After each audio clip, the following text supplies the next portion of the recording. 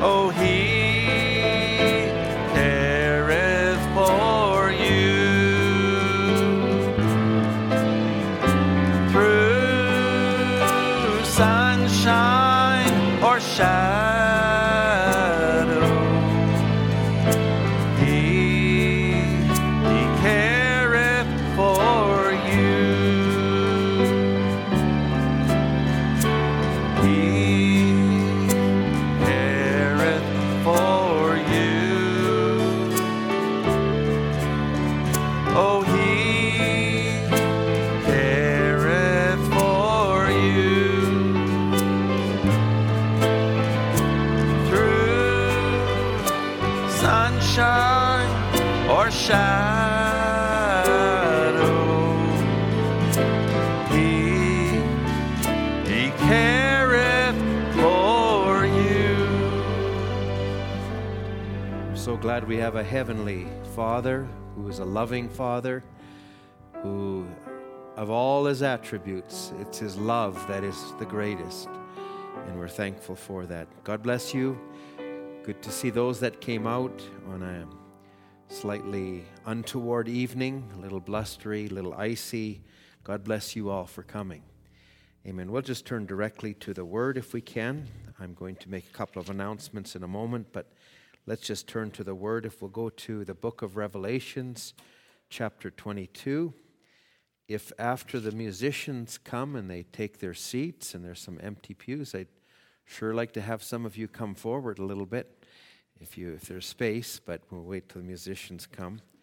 Good to be here again today. Good to be back home in Edmonton. We were out in British Columbia last week, and we were able to be with our daughter and her husband, some friends, some different brethren. We actually went to the U.S. We saw Brother John Andes and his wife. We saw Brother Tim Dodd and his wife. And they asked me just to make sure Stephen and Andrew were behaving. I said, I'll do my best. Oh, Brother Stephen, you're here. Yes, I said. We also were together with Brother Chris Moritz and some of the saints at Living Word, and we attended the service there on Wednesday, and then they prevailed upon me to minister on Sunday. So by God's grace, we had a good service. So they also asked me and said, you know, who's ministering while you're gone? I said, man, we have some good ministering brothers. And I said, I have no reservation about leaving it with them. They're wonderful, and I understand you had good services, Brother Max and Brother Andrew, Brother Moses, and so we appreciate that. This Saturday, our Brother Max is going to be leaving, and he's going to be going back to Ireland for 3 weeks. And so let's remember him. He needs to brush up on his Irish accent, or else help the Irish to understand his Canadian. Eh? So let's pray for our brother. You know, there's a few of our saints that are overseas, and you see all the things going. Sister Catherine's in Nigeria. I believe Sister Elaine's in Zimbabwe. There's others. We'll just remember them, that God gives them grace. I was talking to Brother Steve Fulkerson. He's away in Tanzania. So we want to just remember all of them. Did I hear that Melody was 18? Is that right? Oh my, that's amazing that she's 18. But there's another event that's going to be even more amazing. Joel is just about to turn 16, like that. Like all those cars that have been waiting there in that yard.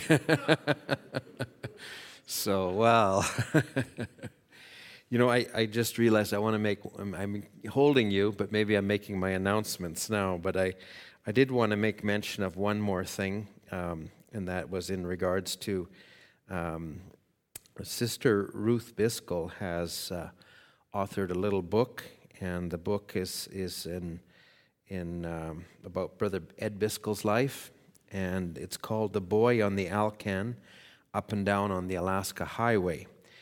The book can be ordered online. It's available in an e-book reader format if you want, but if you're interested in having a copy, it's got lots of graphics and stories and things in it. If you're interested in a copy or buying a copy, you can let Sister Janet know before Sunday, because you will probably get a better price. The hardcover is $56, a little over $56. Soft cover is $47, but they're going to try and get the price at a better rate than you could get it online. You can also get it in the e-reader format, so you can order that from Amazon. But if you're interested, that's this Sunday, let Sister Janet know. So now that I've said all that I've said, we're going to actually get into the Word. Is that all right?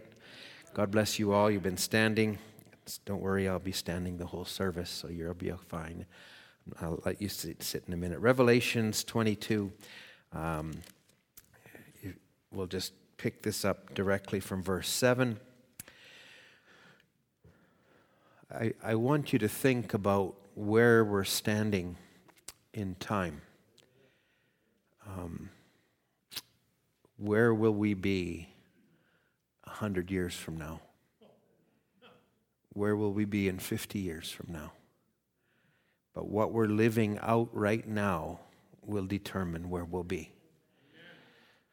So let's just read from verse 7. Behold, I come quickly. Blessed is he that keepeth the sayings of the prophecy of this book. And I, John, saw these things and heard them. And when I heard them and seen, I fell down to worship before the feet of the angel which showed me these things. And then he said unto me, See thou do it not, for I am thy fellow servant, and of the brethren, and of thy brethren the prophets, and of them which keep the sayings of this book worship God. Now, that's the same angel who in Revelations 19 spoke about the bride being clothed. And this angel was an angel, was a man who was a prophet. Brother Branham doesn't come out and say who that angel is, but I think we would have a good idea. But just listen to this. It says, now, for the sayings of the prophecy of the book, the time is at hand. Now, this is something that is coming, if it's not almost here already. He that is unjust, let him be unjust still, and he which is filthy, let him be filthy still. And he that is righteous, let him be righteous still. And he that is holy, let him be holy still. So why do we minister? Why do we persuade? Because this scripture must be fulfilled. Verse 12, and behold, I come quickly, and my reward is with me to give every man according as his work shall be. I am Alpha and Omega, the beginning and the end, the first and the last. Blessed are they that do his commandments, that they may have a right to the tree of life, and they may enter in through the gates into the city. For without are dogs and sorcerers and whoremongers and murderers and idolaters, and whosoever loveth and maketh a lie. I, Jesus, have sent mine angel to testify unto you these things in the churches. I am the root and the offspring of David, and the bright and the morning star. Now, I felt I needed to read that preamble, but really I'm going to pick this up from this next verse, verse 17. And the Spirit and the bride say, Come. And let him that heareth say, Come. And let him that is athirst come. And whosoever will, let him take the water of life freely. For I testify unto you that every man which hears the words of the prophecy of this book, if any man shall add unto these things, God shall add unto him the plagues that are written in this book. And if any man shall take away from the words of the book of this prophecy, God shall take away his part out of the book of life and out of the holy city and from the things which are written in this book. Amen. We'll just leave that there and let's just bow in a word of prayer. Heavenly Father, it's a Wednesday night and we don't just distinguish that, but we know people have worked. We know there's been an effort to get here. Some may be tired. Others may be at home that couldn't come. We want to just ask, Lord, that now as we've just taken this little time and set it aside, Lord, would you come? Would you just speak, Lord? Our bodies may be tired, our spirit may be weary, but Lord, our soul is always ready to hear the word of God. I pray, Lord, you'd feed us with the word of life. Lord, for the hour, the time we live in, may you bless those that have come. Bless us together, Lord, and we pray these things and ask it in Jesus' name. Amen. God bless you. You may have your seats. I've been taking a little bit of a series on what I've called the prevailing seed. Sometimes that's not meant that we as ministers have knowledge and that we have everything all together. We believe that the Holy Spirit's leading the church, and we look to Him, we yield to Him. I yield to Him. We all yield to Him, and we want Him to have His way. So sometimes when we speak in a series, it's more not meant to be some great thing, but it's meant, maybe if nothing else, for the minister to keep a track or keep a thought. And I feel that there's times that we really need to do that. And there's times we need to deviate as the Lord would lead. So I'm not going to so much pick up on that today. There's a couple of services I want to come back to on that, but I'm not going to do that today. I want to, as I was away, and then there was another aspect to the last service I wanted to get to, but it's like the Word just keeps unfolding different aspects, and I just felt that there's a need. So I'm really going to take maybe the first of I don't know how many services, but on speaking on the Spirit, the prophet, and the bride. And today I want to just take God holds His Word. And so I want to refer to a couple of scriptures to set the framework, and if I can do that. So we'll go to Matthew 24, and I'm just taking my time with the scriptures. I feel that the Word has life in it. There's times we get really passionate about it. Today is just maybe on a little different level, and I want to just lay some words and some thoughts in. So let's just take it. The Word has life, and if we allow that Word to come into the channel that it should, it will produce a life. So in Matthew chapter 24, this is in verse 34, "Verily I say unto you," these are Jesus' words, "this generation shall not pass till all these things be fulfilled. Heaven and earth shall pass away, but my words shall not pass away." And, we're in an age where we're bombarded by information.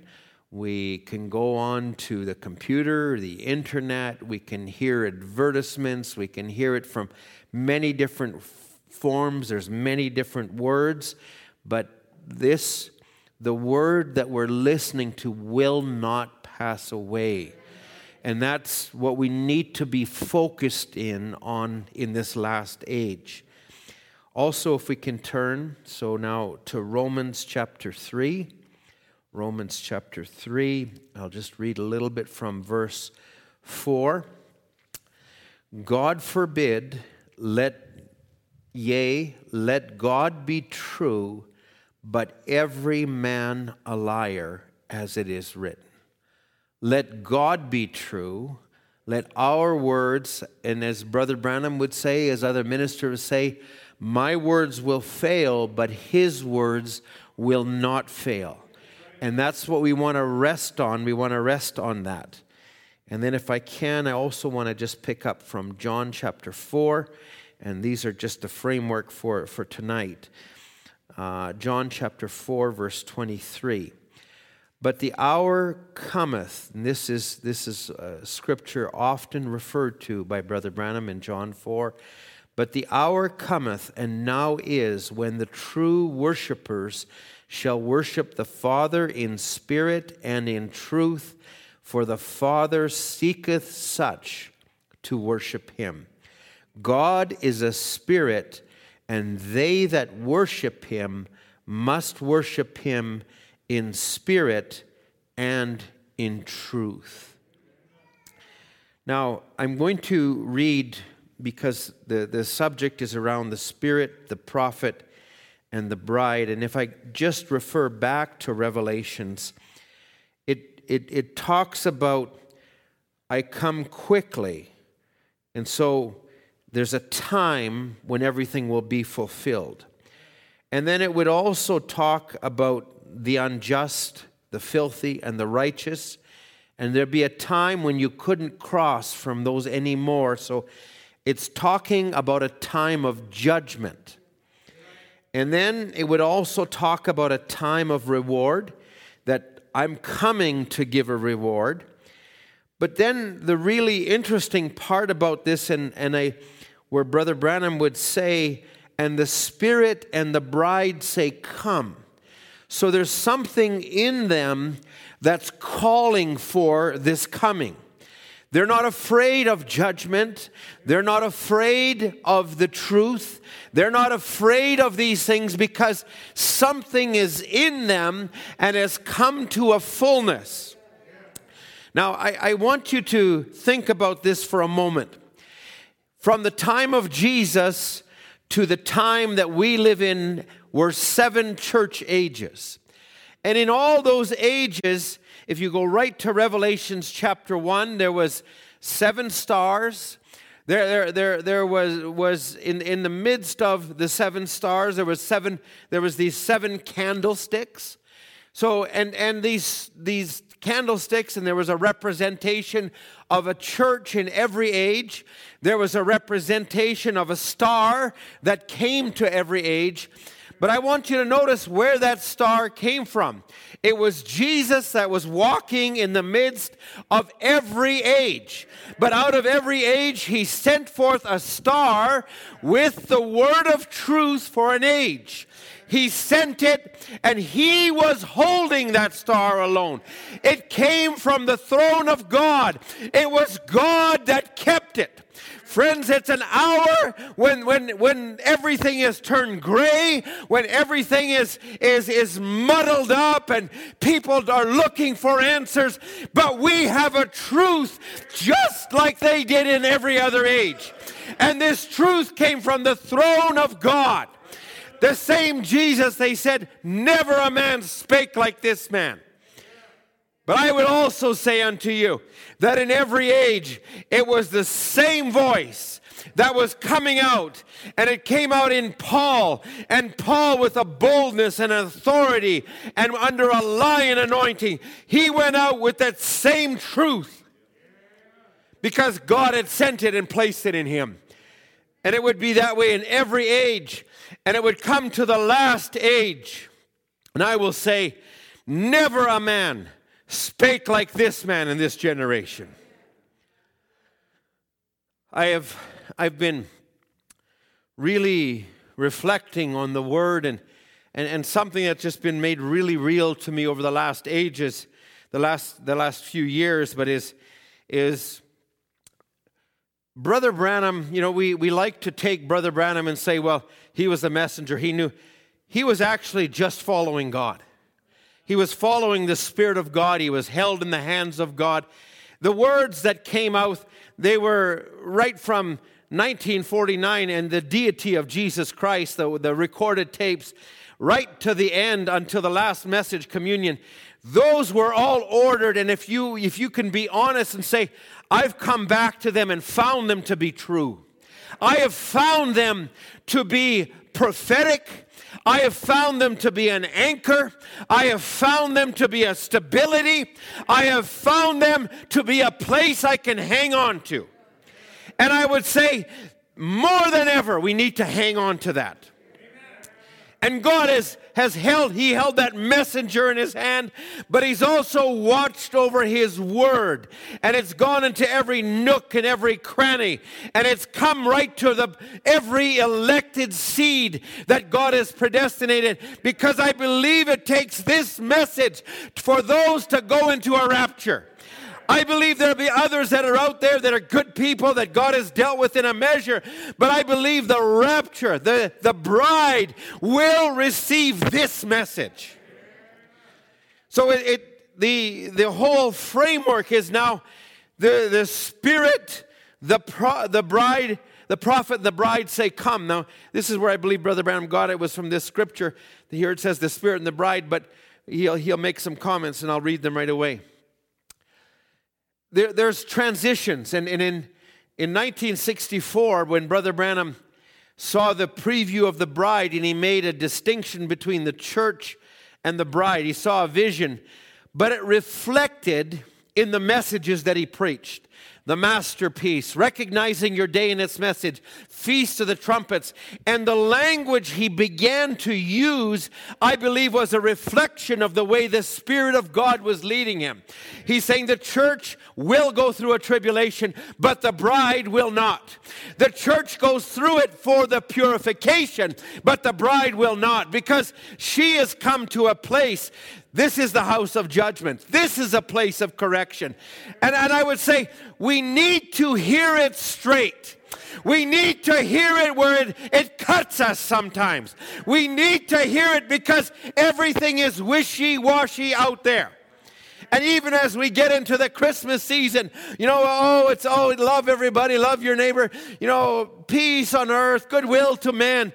And 2 days later, when it's Boxing Day, they're fighting one another again in the stores. It's not real. But what we have is real. It'll carry you through Christmas. It'll carry you through after Christmas. But it was 1956. 1956 was a significant point in the prophet's ministry. He had a meeting. And the first time he had a meeting where the expenses weren't met. In other words, they went into debt in the meeting.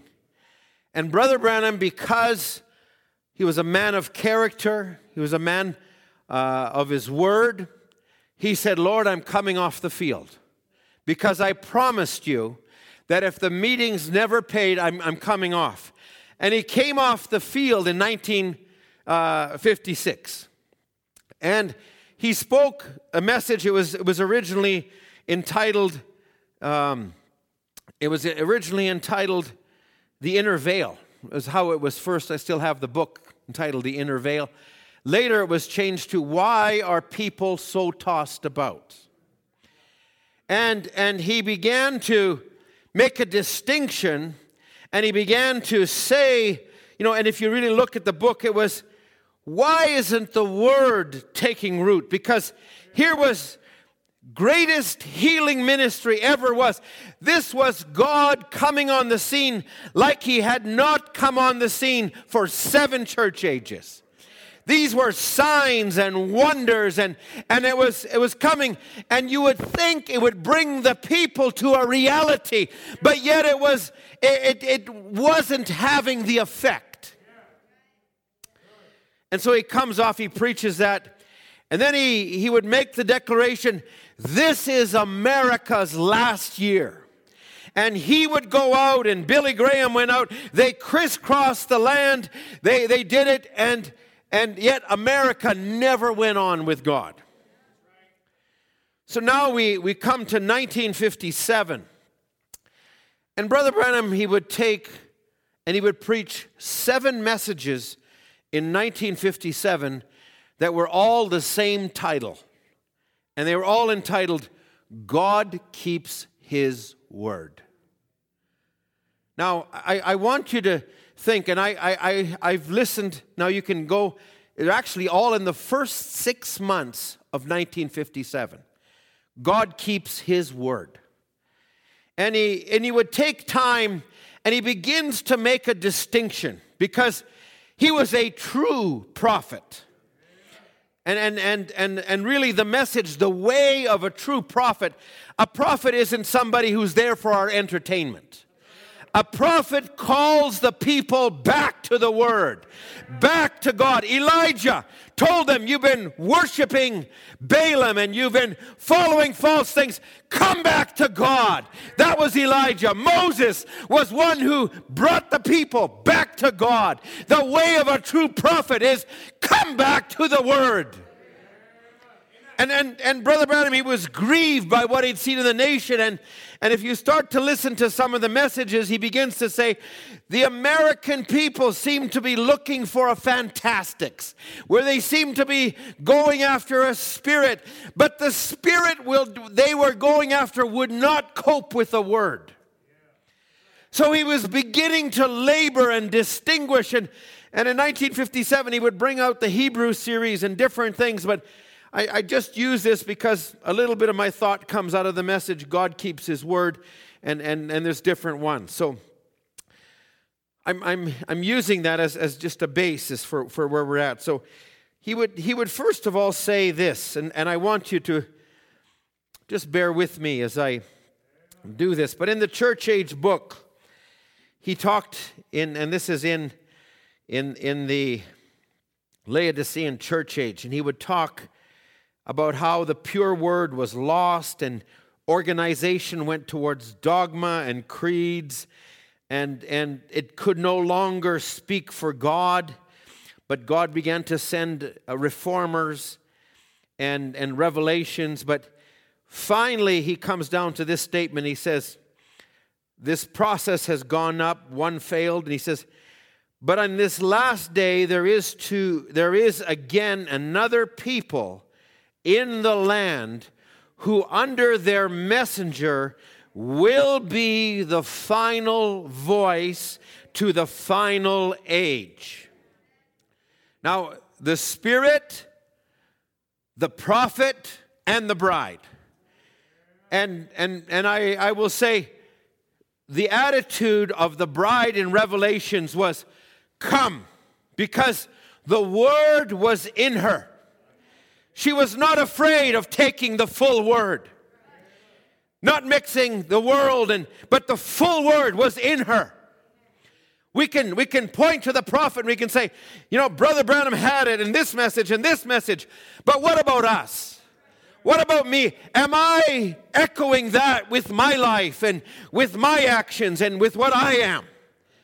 Because, let me read a little further. He says the church is no longer the mouthpiece of God. It is its own mouthpiece. God is turning on her. He will confound her through the prophet and the bride, for the voice of God will be in her. And then he refers to Revelations 22:17. The Spirit and the bride say, come. Once more, the world will hear direct from God as at Pentecost, but of course the word bride will be repudiated as in the first age. I want to read this little part yet. This is also in the Laodicean church age. Thank God at this moment this age is not over. Yet he is yet crying. His cry is not only in the spiritual ears of men by his Spirit, but once again a prophet is in the land. Once more, God will reveal the truth as he did to Paul. In the days of the seventh messenger, he will reveal the mysteries of God as revealed by Paul. He will speak out, and those who receive the prophet in his own name will receive the beneficent effect of that prophet's ministry, and they who hear him will be blessed and become part of the bride of the last day, as mentioned in Revelations 22:17. The Spirit and the bride say, come. Now, there's another part. I'm going to save that just for the moment. I want to just use this word truth, because we can say, I have the message, and we make it almost like a dogma. A dogma is something we hold to, though it's not truth. And I want to speak on that in a future service here. But truth is the quality or the state of being true. To me means true means to be accurate or exact, in accordance with fact or reality. These are synonyms of truth. Accuracy, authenticity, certainty, fact, legitimacy, veracity. These are things. Now, the opposite, the antonyms, are falsehood, flaws, imperfection, imprecision, inaccuracy, inexactness, dishonesty.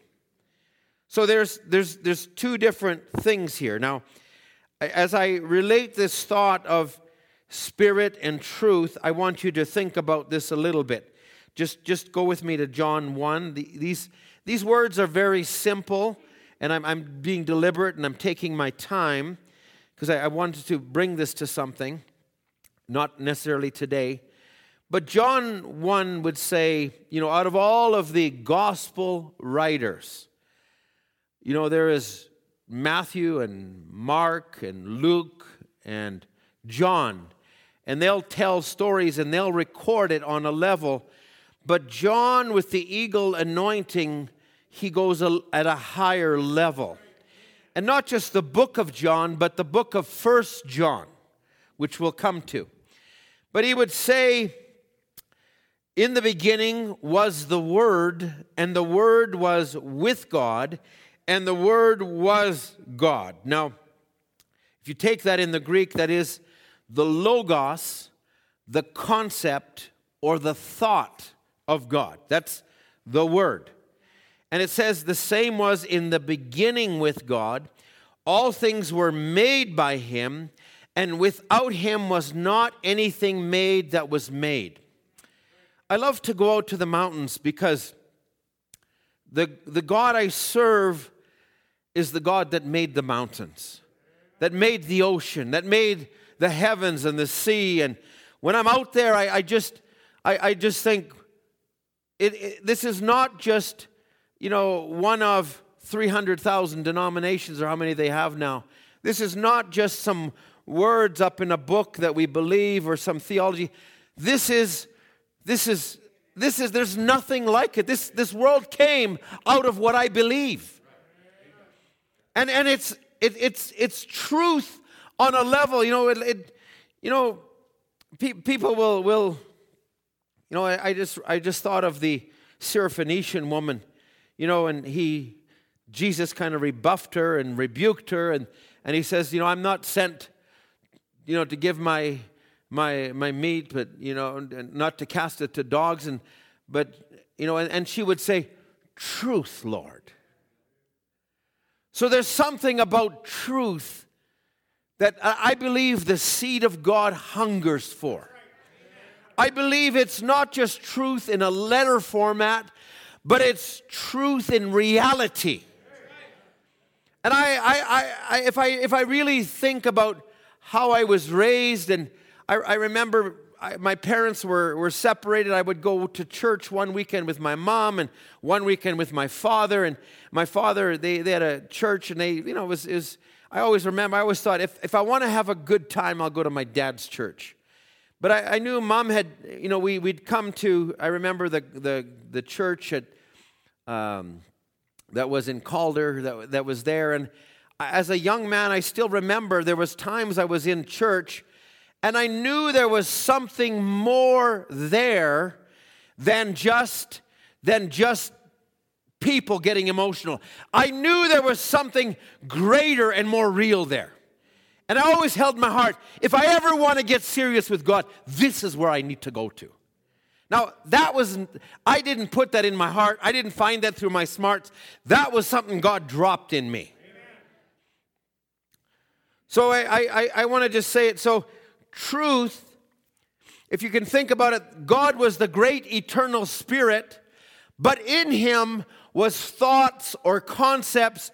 It came into a visible form called the Logos, and the Logos would begin to speak, and out of that, every word that was spoken came from a place where it could not be taken back. It was truth. And so when it was spoken, he could not recall it because he was the true one. He was the faithful one. And you can rest on him. You can rely on him. You can take him at his word. But he came down in this form. Now, I'm going to skip a big part of this but you can read about light and darkness and that they couldn't comprehend it, etc. But verse 14, it said, "And the Word was made flesh and dwelt among us, and we beheld his glory, the glory as of the only begotten of the Father, full of grace and truth." So the flesh, it came down. Now, just drop down a few more verses to verse 17. "For the law was given by Moses." Now, you can take the law and say, yeah, you had to do this or you died. You had the law. But the law was not really in completeness yet. Because now the next words say, "For the law was given by Moses, but grace and truth came by Jesus Christ." So there was an expression of truth, and I would say truth is a person. Truth is a spirit. And so also is falsehood a spirit. It's not just, we figure it out up here. No, it's actually in spirit form. And in verse 18, "No man has seen God at any time. The only begotten Son, which is in the bosom of the Father, he hath declared him." So what did he declare? Grace, truth. Now go with me to John 18. And like I said, I'm using some scriptures. John 18. Because in this last age, and I'll give you a little bit of my burden for this, is we hear so many things. We hear about the latest COVID variant, and we hear about this, and we hear about what the people are doing. And I was just with an individual I worked with the other day, and as he was talking about his father who'd been sick in the hospital and he couldn't see him, and now his son was sick and this, and as he was talking, he says, "I'm ready to smash everybody's head in there." Like I'm thinking, the trigger points of where people are at is just on a tipping point. And I will say, as Jesus said, "You shall know the truth, and the truth shall set you free." There is only one refuge in this last place, and it's abiding in truth. Because all else will not take the rapture. All else will be left behind, will take on the mark of the beast. And I want to be found in truth, in the spirit of truth. So in John 18, verse 29 here, they're bringing Jesus to Pilate, and Pilate then went out to them and said, "What accusation do you bring against this man?" And he talked about the law, etc., etc. But now in verse 33, Pilate entered into the judgment hall and called Jesus and said to him, Are thou the king of the Jews?" And Jesus answered and said, "Sayest thou this thing of thyself, or did others tell it to thee of me?" Now he knew, you talk about being discerned. The truth is still a discerner of the thoughts and the intents of the heart. So Jesus, he sees Pilate, but he says, you're in this because of politics, because of they told you this and this. And Pilate answered and said, "Am I a Jew? Thine own nation and the chief priests have delivered thee unto me. What hast thou done?" And Jesus answered and said, "My kingdom is not of this world. If my kingdom were of this world, then would my servants fight. Then should I be delivered to the Jews. But now my kingdom is not from hence." Now Pilate's trying to figure out, how can I use this guy? Is he an ally? Is he against me? I got these Jews bugging me. I got all this. And he's trying to figure out who this guy is. And Pilate then therefore said unto him, Are you a king then? And Jesus answered, Thou sayest that I am a king. To this end was I born, and to this cause came I into the world, that I should bear witness unto the truth. Everyone that is of truth heareth my voice. Now Pilate heard him speaking physically, but he didn't have the receiving set to receive the truth in his heart. And there are many that have heard the Bible and have heard commentaries and have heard all of the things and oratories and things, even the message. But not everybody can receive truth. And Pilate said unto him, What is truth? Now, that's a question that much of the world is asking. In these shifting times, where is truth? And he said this, and he went out to the Jews and said unto them, Hey, this guy has no faults. He answered all my questions. Anyway, I bring this now. I'm saying this, truth is a person.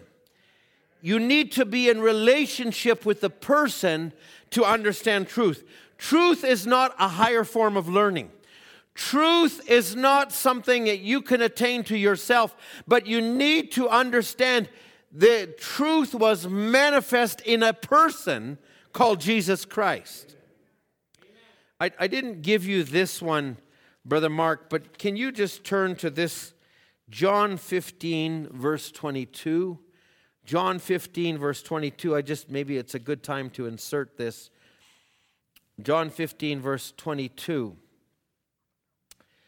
And Jesus is speaking to the believer. He's in the world, etc. But he says this, if I had not, did I say 15, 20, what did I say, 22? Yeah. Okay, he says, now, if I had not come and spoken unto them, they would have had no sin. Now, this is an amazing statement. It's like you, and I'm careful about how I present the truth, because the minute we present truth, the person that hears it becomes accountable. And not everybody is meant to receive this message. So I always look for that little tug or that little pull from somebody. I'll just throw a seed out, and if they bite on it, then we'll go another step. But I don't just go out to them and say, I made a mistake early in my Christian walk. I was with a man that I worked with that was, going through a hard time, and he was going back to his faith, which happened to be Catholic roots, and God was just dealing with me about salvation and all the things that come. So we would exchange services, and I remember I had just finished reading Revelation 17, and I couldn't wait to get there the next day and talk to him. I said, the church system you believe in is the great whore. And he looked at me and goes, what? And I felt bad that I did that after.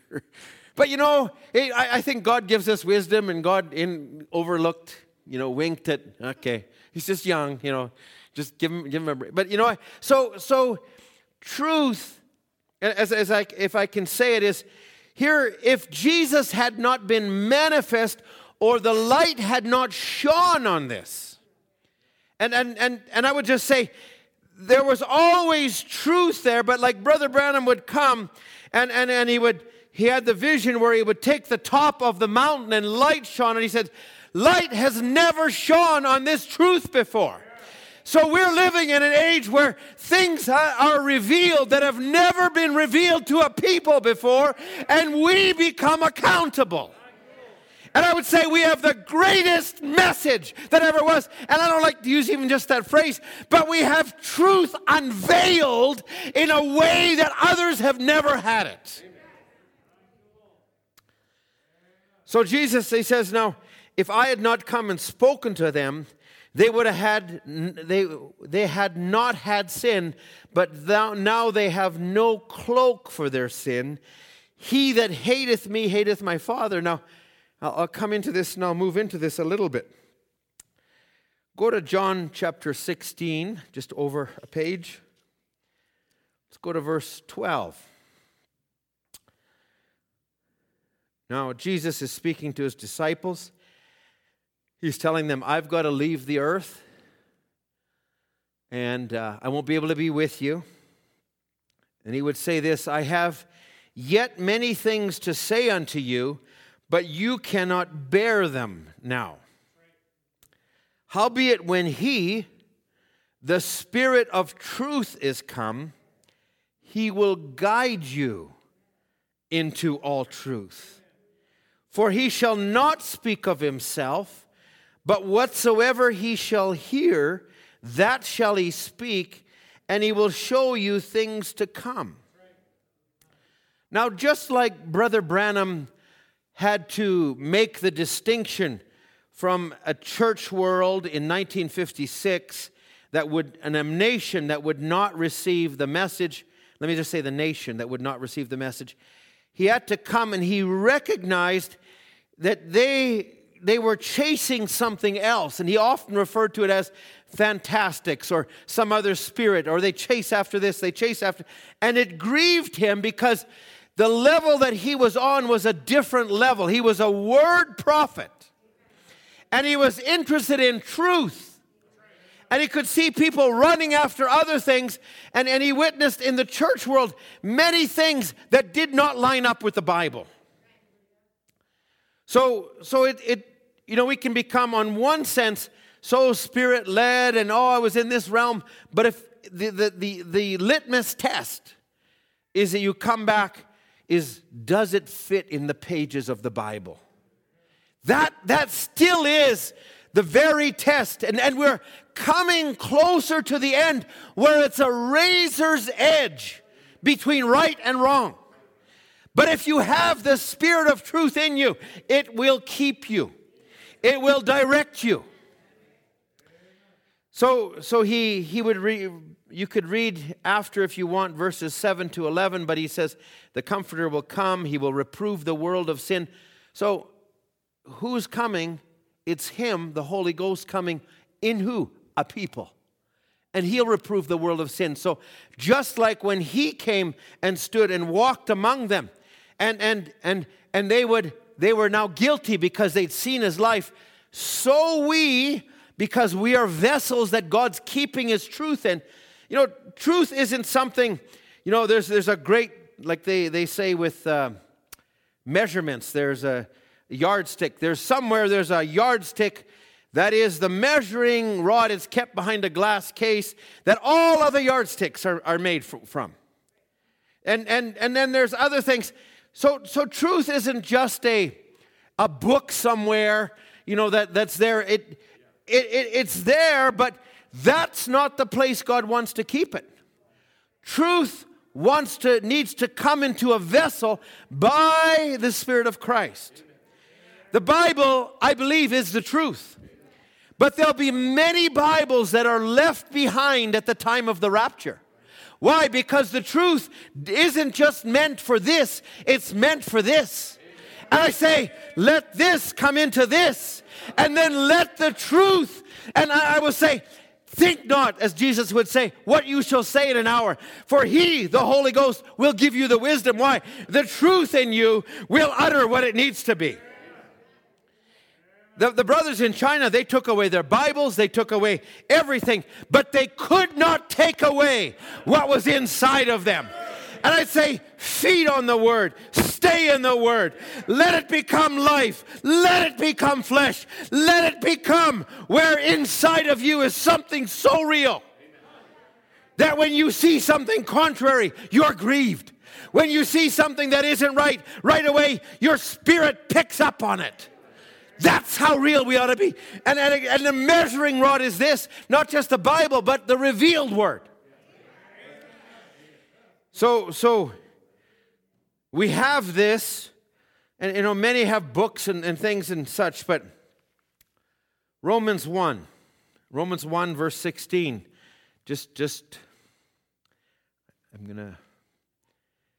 I'm deliberately taking my time, so if I don't get to what I need to get to today, some of this will spill over into other services. Romans 1, verse 16. For I am not ashamed of the gospel of Christ, this is Paul, for it is the power of God unto salvation to everyone that believes, to the Jew first, and also to the Greek. For therein is the righteousness of God revealed from faith to faith, as it is written, the just shall live by faith. It says, for the wrath of God is revealed from heaven against all ungodliness and unrighteousness of men. Now look at this, ungodly, unrighteous, but now look at the last part, who hold the truth in unrighteousness. Now it's possible that you can have the very place that truth is being revealed, you can have an understanding intellectually, but you can use it in an unrighteous way. Not all who were Jews, who called themselves Jews. Not all that call themselves message are message. Not all that come to this truth will use it in its pure and intended form. And I would say you can use the message as a hammer in your home. I'm the head of the home. You all line up, march, sit down, eat, do it. That's not the way truth was to be presented. That'll be another service. I'm just going slow, but the truth in unrighteousness. Now drop down to verse 20 for a moment. For the invisible things of him from the creation of the world are clearly seen, being understood by the things that are made, even his eternal power and Godhead, so they are without excuse. Because when they knew God, they glorified him not as God, neither were thankful. Now, I'll just pause, and I'm just going slow. Brother Branham would say, you continually need to water your experience. The Holy Ghost in you feeds on the Word of God. Make it a part of your fabric in your diet.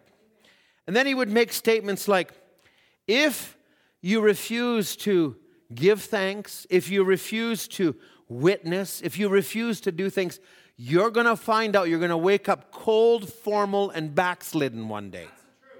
He would actually go on further in the message, and he would say, and I think it's in How Can I Overcome, when he crossed a log, and the log was doughy. He says the log was sitting so close to the water, but it was rotting on the inside. So make a practice in your prayer life to be true. Not to if I regard iniquity in my heart when I come to the Lord in prayer, God will not hear my prayer. He might answer according to my desires and my wishes. You want it bad enough, you can have it. He did that to Balaam.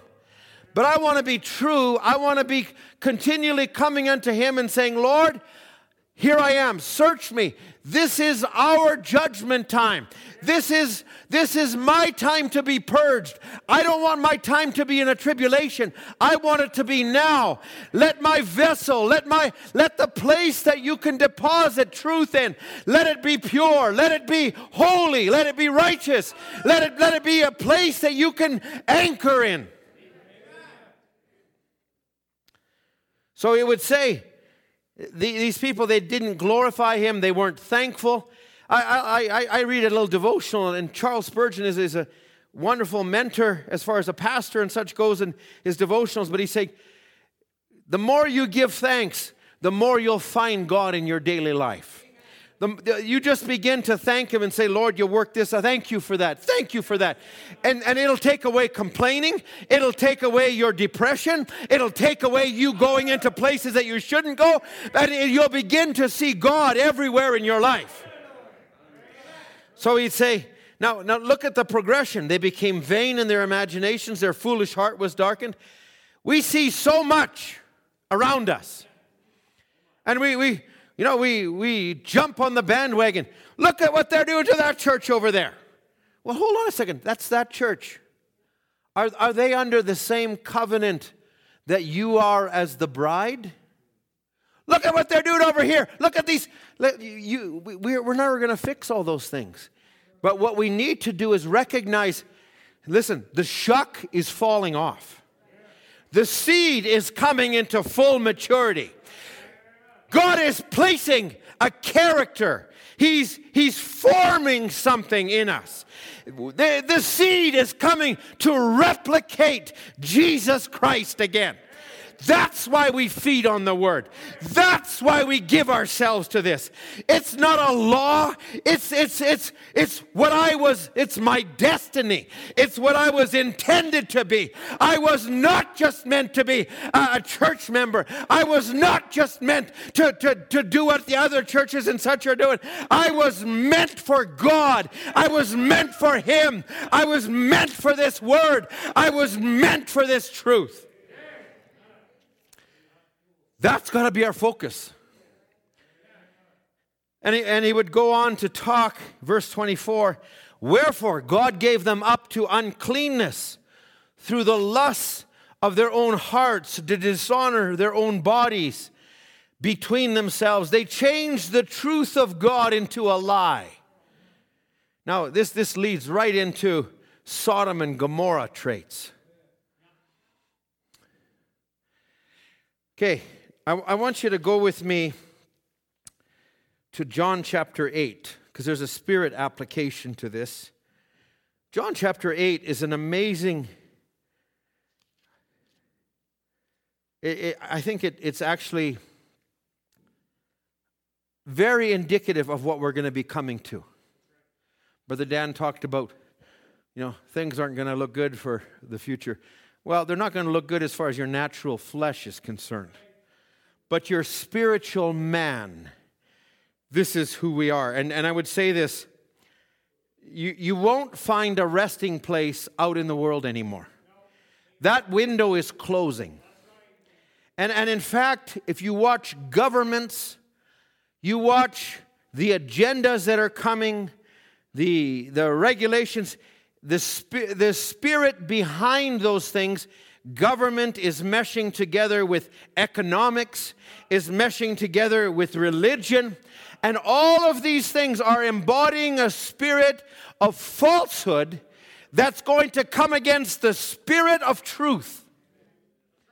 Now, it happened in Jesus' time, and you really could take time and read all of John chapter 8, but I'm going to just take a little part of it. Let's go to John chapter 8, verse 30.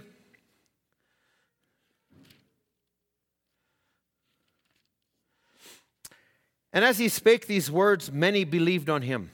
Then said Jesus to those Jews which believed on him, if you continue in my word, then are you my disciples indeed. And you shall know the truth, and the truth shall make you free. One thing I've learned is the devil is a liar. You get some heaviness that comes on you. I mean, just came again today, and I just think, I got a service, and we had prayer last night, and I was in the Word, and where did this come from? And you begin to doubt, and I'm going, and then just something happened, and it broke that. And I go, you liar, you dirty liar. And he'll paint a picture. He'll create some situation. He knows where you're weak. He knows what causes you grief. But he's a liar. What we have is greater than anything Laodicea can offer, greater than what he presents to you and to me. What we have is something, and he knows that if you keep feeding and keep continuing, that this church, this bride, will be that invincible army. Now, he's saying the truth. Now, if you watch the language here, and I'm not going to read all of this, but in verse 33, and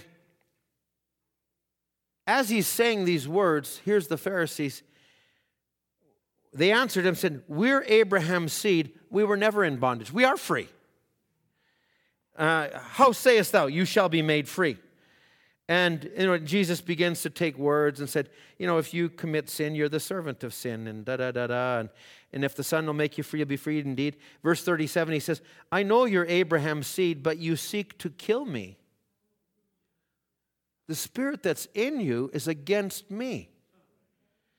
Because my word has no place in you. Now, I marvel at those that have been around the message, and it's one thing to walk away because you don't understand. But when you start to come and turn around and put your crosshairs on the place you were, I'll say that's a dangerous, dangerous place. And so we could go, and he would tell them in verse 40, but now you seek to kill me, a man that has told you the truth, which I have heard of God. This did not Abraham. You do the deeds of your father. Now, this is amazing to me. You do the deeds of a father. You know what their answer is? We weren't born in fornication. Don't tell me they didn't have an understanding of serpent seed. They knew what he was talking about.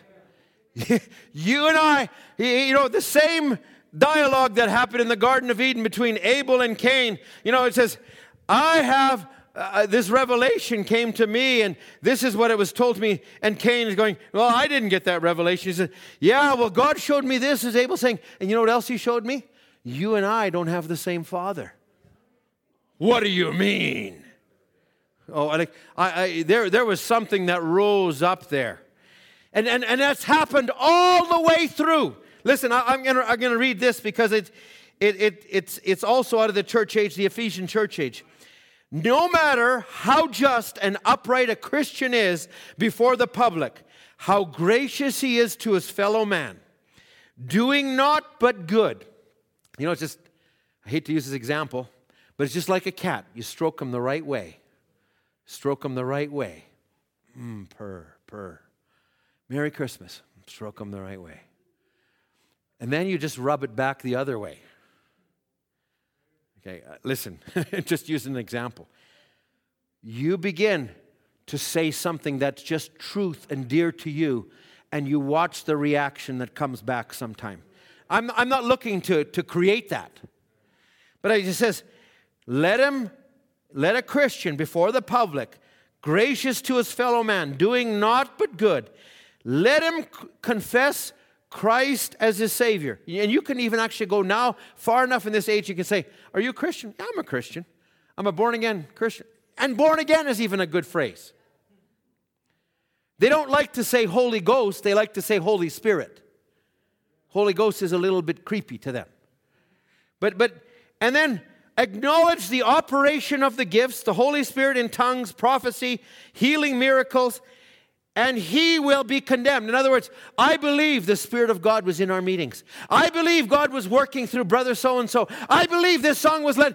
And you begin to say these things. Listen, this is Brother Branham's word. The spirit of this world hates the Spirit of God.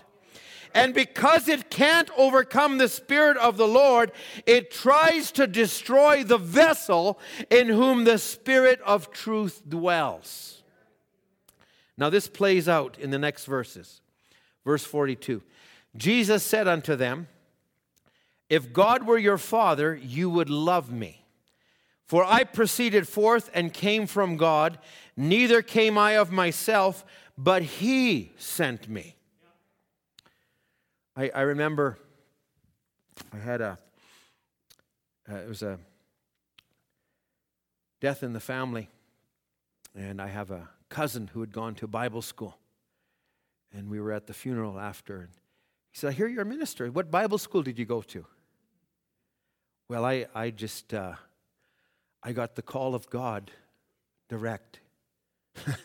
And he goes, that's not going to work. You need to go to a Bible school. We didn't get to much more conversation after that. But I'll just say this, friends.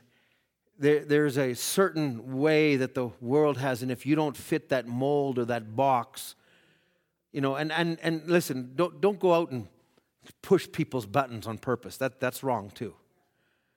But I'm just saying, it comes out. You can't help it. And I'm going to say, as the world closes in, as pressures increase, this will become more evident. You're going to see people who are good people bound by a spirit, and they're coming against you, and they don't even know why. Because the world is being caught up in that spirit. But there's a little group, there's a little remnant on the earth, just like the Jews have 144,000. Of the church and of all the churches, there's a little group called the bride. And God's grace is upon her. And He watches over her. And at the right moment, He will rapture her out of all of this.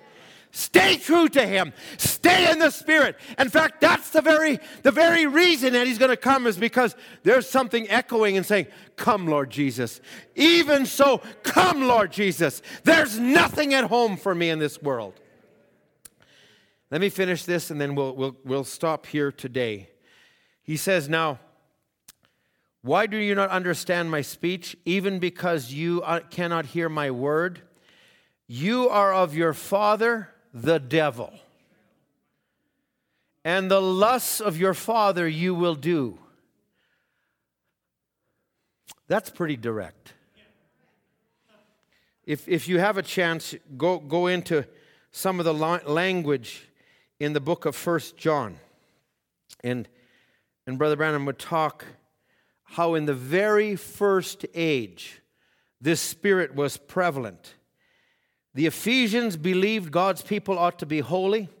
They took steps to keep the body unleavened from sin, but the apostasy had already started. Sin had entered to the church. They were obedient to the words of Paul when he said, put the wicked out. They were a separated people. And he refers to the scripture, thou hast tried them that say they are apostles and are not, and hast found them liars. And he says, now that's a pretty blunt statement. I just had somebody give me something and talking about a situation, and this is the message. I'm going, no, that is not the message. That's somebody who claims to use the message for their own, but that is not the message. I'll leave it there, but so he says this, the apostles who had the original word to the people, they knew it could not change, not even a dot or a dash. Paul even said, if I come and try to give you a second revelation, make something come, let me be accursed. But these disciples, this is the part I was getting, these false apostles were doing something.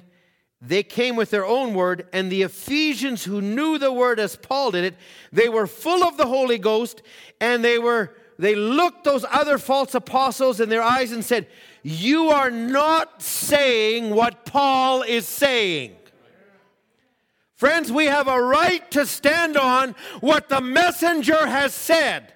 We have a right to be bold with it. We have a right to come in somebody's face with it. And above all, we have a right to challenge the enemy with it. I want to be found in the pages of the Word. He says, and then he said, you're not saying what Paul said, therefore you're false. Brother Branham, oh, that sets my heart on fire. Get back to the Word. It's not you that really tries the apostle or the prophet or the teacher. It's the Word that tries him. Oh, I love that. Isn't that good? I love to listen to a tape. Listen, let's have musicians come. I'm going to finish 1 John chapter 8. You are of your father, the devil, and the lusts of your father you will do. He was a murderer from the beginning. He abode not in truth. There is no truth in him. And when he speaketh a lie, he speaketh for his own, for he is a liar and the father of it. And because I tell you the truth, you believe me not. Verse 47, he that is of God heareth God's words. You therefore hear them not, because you are not of God. Wow, that's pretty straight. You know what we need? To hear it straight. You know what this generation needs? To hear it straight. The devil is constantly making everything wishy-washy. But we need to make it straight. Well, can you be in the message and do such and such? No, you can't. That's not the message. But we'll give grace if you're trying to get to there. But that's not the message. We don't compromise on the message. The message is the standard. That's what we attain to. And I'm going to say not as a hammer. There's another part I really want to take time on with this, but we'll make that another service. But it's the Spirit, the prophet, and the bride. And God holds His truth. Where in a book somewhere up in the skies, no, this book has come down. and it's being deposited in a people on the earth. And they, under their messenger, will be the final voice to the final age. So that's my last quote. I'm going to just read it. That's the part I left off this morning. This morning. It's been a long service. This is the part, he says, now, listen to the authenticated prophet of God who appears in this last age. What he says from God, the bride will say. The Spirit and the prophet and the bride will be saying the same thing. And they will say what has already been said in the Word. They're saying it now. Come out from among her and be separate. The cry has gone out. How long will the voice cry? We do not know. But one thing we know, it won't be long, for this is the last age. I think we're seeing the wheels set in motion. Everything's coming. And I think it squeezes us. But let it squeeze us into this. Let us find our root and our anchor in this.